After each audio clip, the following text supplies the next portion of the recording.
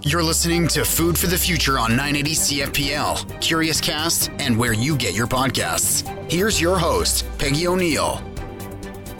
I'm Peggy O'Neill, host of Food for the Future, a weekly podcast that brings the humanities to today's food dialogue by showcasing everyday people trying to make a difference. This show is part of the series Back to the Future. I share stories from family farmers, conservationists, and artisans who spend their lives conserving agri-food traditions in hope of a simpler and better world. We'll be discussing the role of community gardens and planning with Marie Benz, Gardens Manager from the Loving Spoonful. Welcome, Marie. Hi, Peggy. Thanks for inviting me to join you on the show. I'm happy to be here. We are so excited to have you, Marie. Marie, can you tell us about Loving Spoonful? It is a lovely name. And how did it come to be? So actually, there's a bit of a background there. So there's a person named Zalman Yanofsky, who is the founder of Chez Piggy Restaurant, which is an upscale dining restaurant in Kingston that focuses a lot on local food.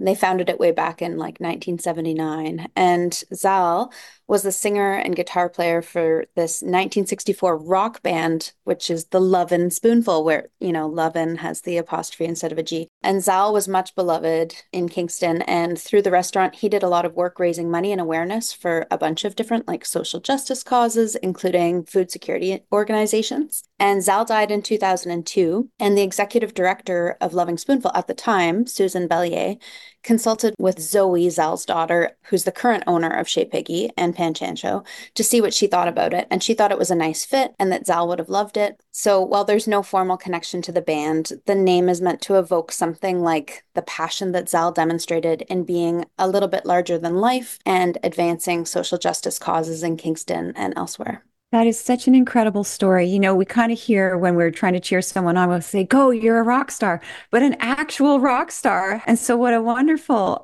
way to name the community garden, a wonderful legacy. So can you tell me a little bit more about Loving Spoonful, the garden, how many acres and staff and what do you grow and that kind of thing? Yeah, so Loving Spoonful is a good food organization. So the gardens is one component of the different work that we do. So there's a few different streams. We have the community kitchens, really just offering people the opportunity to learn how to cook and share skills and knowledge around cooking on a budget, those kinds of things, and using local food. And then we also have local food access programs where we offer local produce, high quality produce to people through pay what you can markets and also at our local food access stands, which are no cost. So we have affordable access and no cost access to foods. And then we're also teaching people how to grow and produce foods using what we call agroecological method, which could also be called sustainable or regenerative farming practices. And we do that on a small scale in community gardens, and we do that at a large scale at the community training farm. So there's a few different streams, but we're considered a good food organization, which is categorization from an organization called Community Food Centers Canada. And I mean, we adhere to these different like good food principles and ways of relating to community, but really using food as a vehicle for social transformation and community building. Wonderful. So that good food designation is an indication, one, of the national network that you are participating in, but also there will be requirements for whether that's that agroecology, whether that's that social mission. There'll be a whole bunch of standards in order to be a good food garden. So that really sounds wonderful. And where can listeners find more information about that designation? So they could go to the Community Food Centers Canada website, and they can also look at it through Loving Spoonful's website, www.lovingspoonful.org. Okay, wonderful. And the designation again is? We're a good food organization. Good food organization. Okay, that's fabulous. So can you tell us a little bit more about the community harvest initiatives and how they work? Yeah, thank you. So Community Harvest is the name of two of our programs because the two pieces of what we have now separated out into markets and gardens came from a single grassroots organization that had the same name, Community Harvest. So Loving Spoonful took on the work from this organization in 2022. I came with Community Harvest into Loving Spoonful because I've been working for Community Harvest since 2020.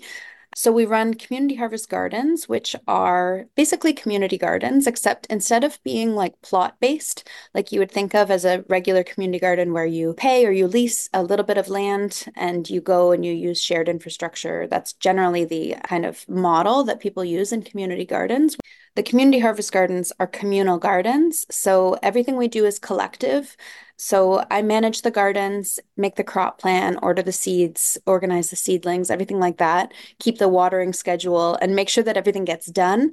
But we work together with various community members and staff. And then we also bring in different school groups and programs from other organizations where people want to learn how to garden and have experiences in the garden, or sometimes just show up for a work beat. And then everything that we grow at those gardens is distributed to community through these community harvest markets, which is like the other piece of the program.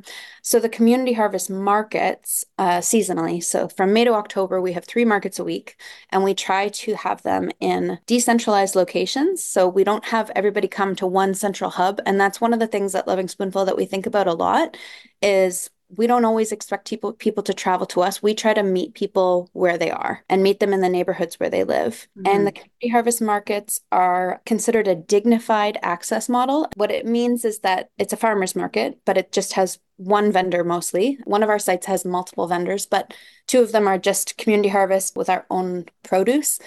And everything that we grow is really high quality because a bunch of us, including myself, have worked on organic vegetable farms in the area for years. And so we've come to doing the actual gardening and production work with a high standard and with like a lot of efficiencies and understanding how to hydrocool the vegetables after they're harvested so that they're going to have the longest possible shelf life and all the different pieces. Can I just ask you, Marie, that term hydrocool, that would also help with food loss and waste, because if it keeps the produce fresh longer, then it doesn't go to waste sooner. So what is that? It's very simple, but it's super important. So hydrocooling is the process when you've harvested something, put it in cold water for about 1 minute to 3 minutes. Any longer than 3 minutes, you actually don't want to keep it in the water anymore because it'll start to absorb water and then the cell walls can break and that can cause damage in a different way. But if you, for example, you're harvesting your spinach in the morning, you dump the spinach in water, submerge it, keep it under the water and kind of gently shaking the water and shaking the spinach to get any of the like soil off. So it's part of the process of washing it, but the idea is that the water is very cold. So you want to be able to take the field heat out of the vegetables by submerging them in cold water for 1 to 3 minutes. And then making sure after that that you keep them in the shade and then put them in a cooler. And that process, especially for things like greens, is going to be able to cause a shelf life change. If you don't do that, your greens are only going to last a couple of days. If you do that, it can last about 3 weeks. And a lot of home growers will be interested in that tip as well, hydrocooling. And I like where I interrupted you. You were talking about dignified access and going out to various spots in the community as opposed to having someone dependent on travel to get to the community garden. Finish your thought on that, and I have more questions. So the dignified access piece, one is about presenting this high quality of veg that's got this long shelf life. And also, so I would say it's non-certified organic, but high quality produce. And then the other piece is that through this program, people pay what they can. So it's called Pay What You Can is the affordable access model. So every item on the table is $0 to $5 and everybody's treated the same regardless of how much they pay. So if they come up and they take 6 things, they put them in their bag and they offer $2, they're like, thank you so much. And we'll see you next week. And what we think is also important in the dignified access model is that people get to choose what they like.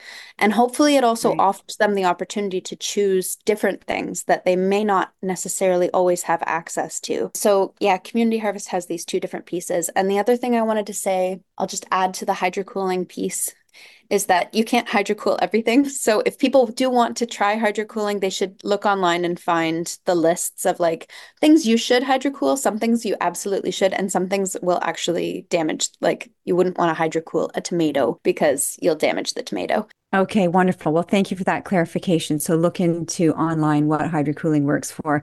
And it's a wonderful tip. And thank you for clarifying the dignified access piece. And that really builds community. Everyone goes and gets their fresh produce. And it's part of the overall mission in the nation right now. There's so much going on with not just the national food policy.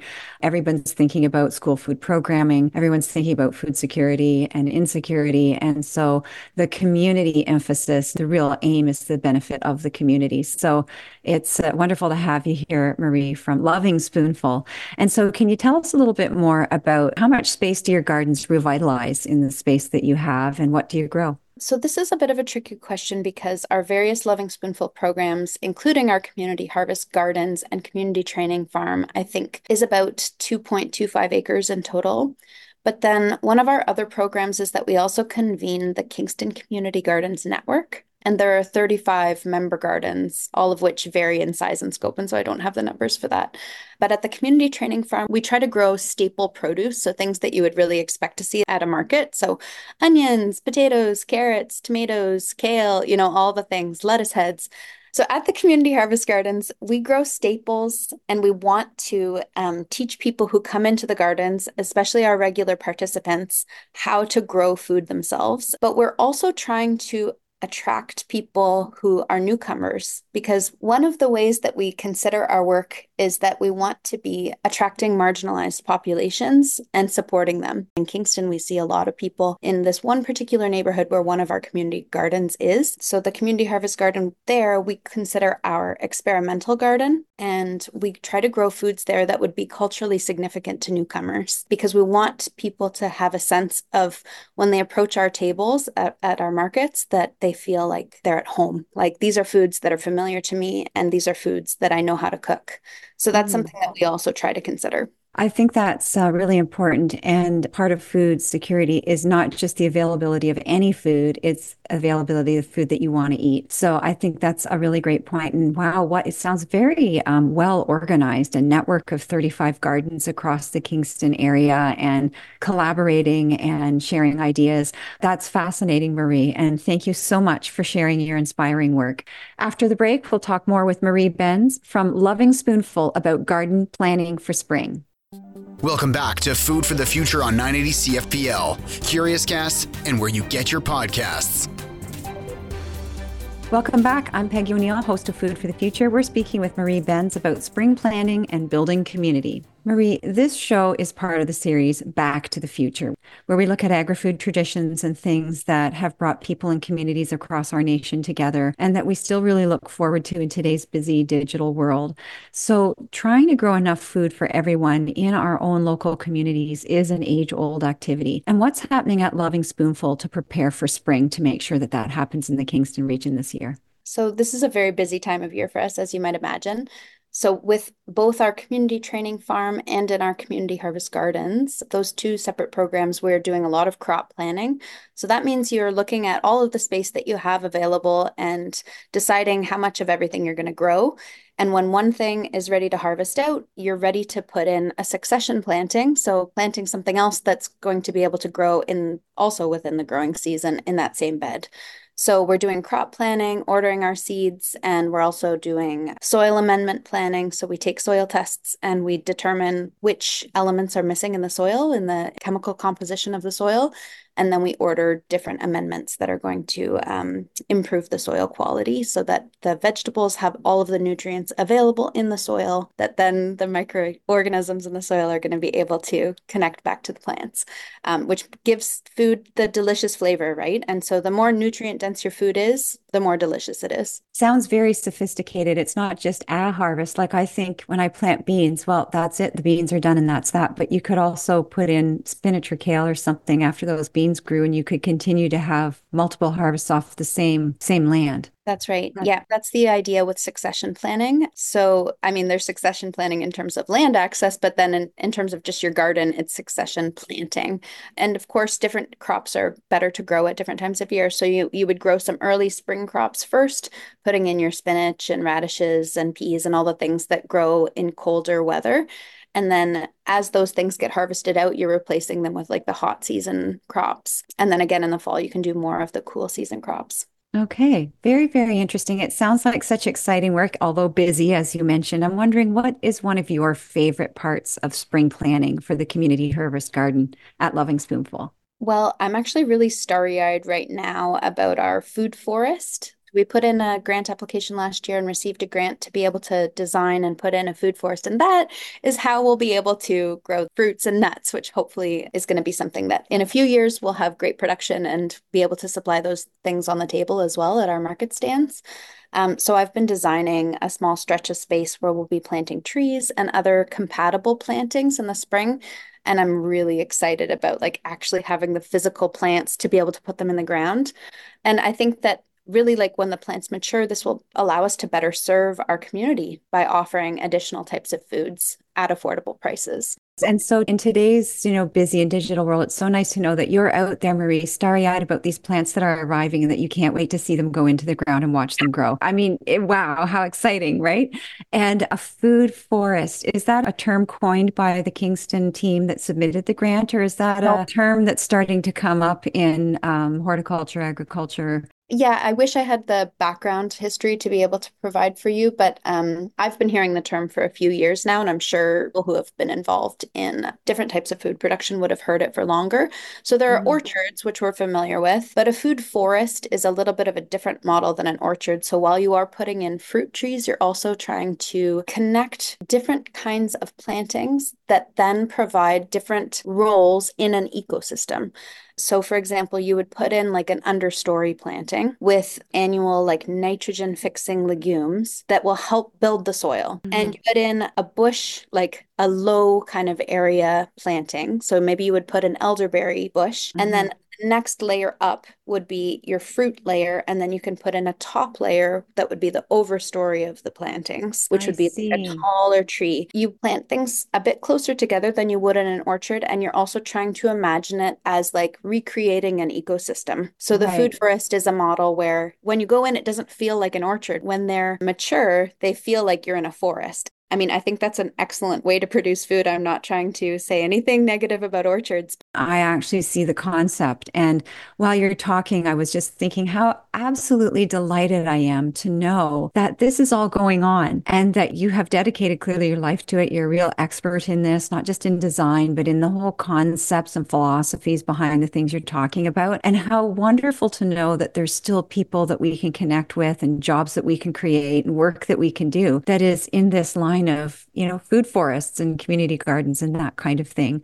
So it brings me to what this show really is about, which is we try to bring the humanities to today's food dialogue. And because this is a Back to the Future show, we're talking about traditions, which is part of history and our heritage and things that we like to bring forward back to the future. And I'm wondering, how do traditions help expand community gardens? Yeah, I think that's a great question. So, I mean, there are cultural traditions, right? So, different types of food grown by different cultures. And so, my immediate thought is to go to talking about those traditional foods that we grow at our experimental garden with Community Harvest to grow culturally significant foods to newcomers. So, for example, last year we were growing collards, bittermelon, mizuna, bok choy, and we would have people coming by the garden and saying, "Do you have any sweet potato vines?" Because the year before we were doing sweet potato vines as well. So then we were like trying to make sure we get the sweet potato vines. So these specialty foods that really make people feel like they're at home with us. And I really Yes. imagine what it would be like to be uprooted and starting a life in a new place, and that finding foods that remind you of home, that you know how to cook, would add a lot of pleasure and feeling of belonging to a community. Yeah. Lovely. Fantastic. So this show's called Food for the Future. And Marie, what role do community gardens play as a way to help create a brighter future together? I think there are just an incredible number of benefits of being involved in a community garden. People talk about like having increased food production and access to food. They talk about having better nutrition and an improved diet. And they talk about both social engagement and physical activity as like major reasons that like make them feel really good. And of course, there's a lot of like you're out, you're in the soil, you have this connection to the land, and you also are moving your body and then you're connecting with people around you. So it's a very positive experience. So I feel like there's a rich set of benefits in all of our lives from working in community gardens. And I feel very lucky and grateful for being able to have the job that I do because I feel like I'm, living this like in some ways quite a dreamy existence of like I get to grow food, I get to work with people who are really excited about it. And so I think that, there are challenges, of course, for community gardens and for organizations like Loving Spoonful. And some of that is around funding and participation and access to land and access to materials and supplies. But I think that the benefits outweigh the challenges. Right, right. And you've inspired us all today. We've gone from rock star heritage to starry eyed about this spring planning to this dream. And you can tell that you absolutely love this work. And so good to know about the good food recognition and status that many people can look into and find out about. And Marie, do you have any final thoughts that you'd like to share? I mean, so overall, we're seeing many more folks keen on growing their own food and food for the community. And I think, like at Loving Spoonful, we find ourselves in quite an interesting position, embedded both in the daily and seasonal community garden work and involved in the process of mapping out a future for our city, the city of Kingston, that involves more spaces to grow food and easier ways to get involved in food production. So I really appreciate you taking the time to talk to me today, and I've been really happy to be here. Oh, thank you, Maria. It's been a sincere pleasure. And you've given us all a lot to think about: the 35 garden collaboration, the food forests, just the way of life, the dignified access, so many things that we all want to discover and reach for. And you've helped us find some of those things today. So thank you very much. It's been a pleasure to have you on the show and for all the encouragement that you've given all of us. Thank you. Today on Food for the Future, we've been speaking with Marie Benz, Gardens Manager at Loving Spoonful Community Garden, about planning for spring. Each week, to keep revitalizing our communities together, we leave you and your family or friends with something to talk about and something to do. Something to talk about: how could you contribute to your community's local food activities? Something to do: visit Loving Spoonful to see how one community garden team is using local action for global encouragement. Next week on the show, it's the series Food for Thought. We'll discuss life and leadership in agri-food. Don't miss a show. Subscribe on CuriousCast and all other major podcast platforms. I'm your host, Peggy O'Neill, and you've been listening to the weekly show, Food for the Future. Thank you to our Platinum Elite Level sponsor, Burnbrae Farms. Eggs for Life. Food for the Future with Peggy O'Neill airs every Saturday on 980 CFPL, CuriousCast, and where you get your podcasts.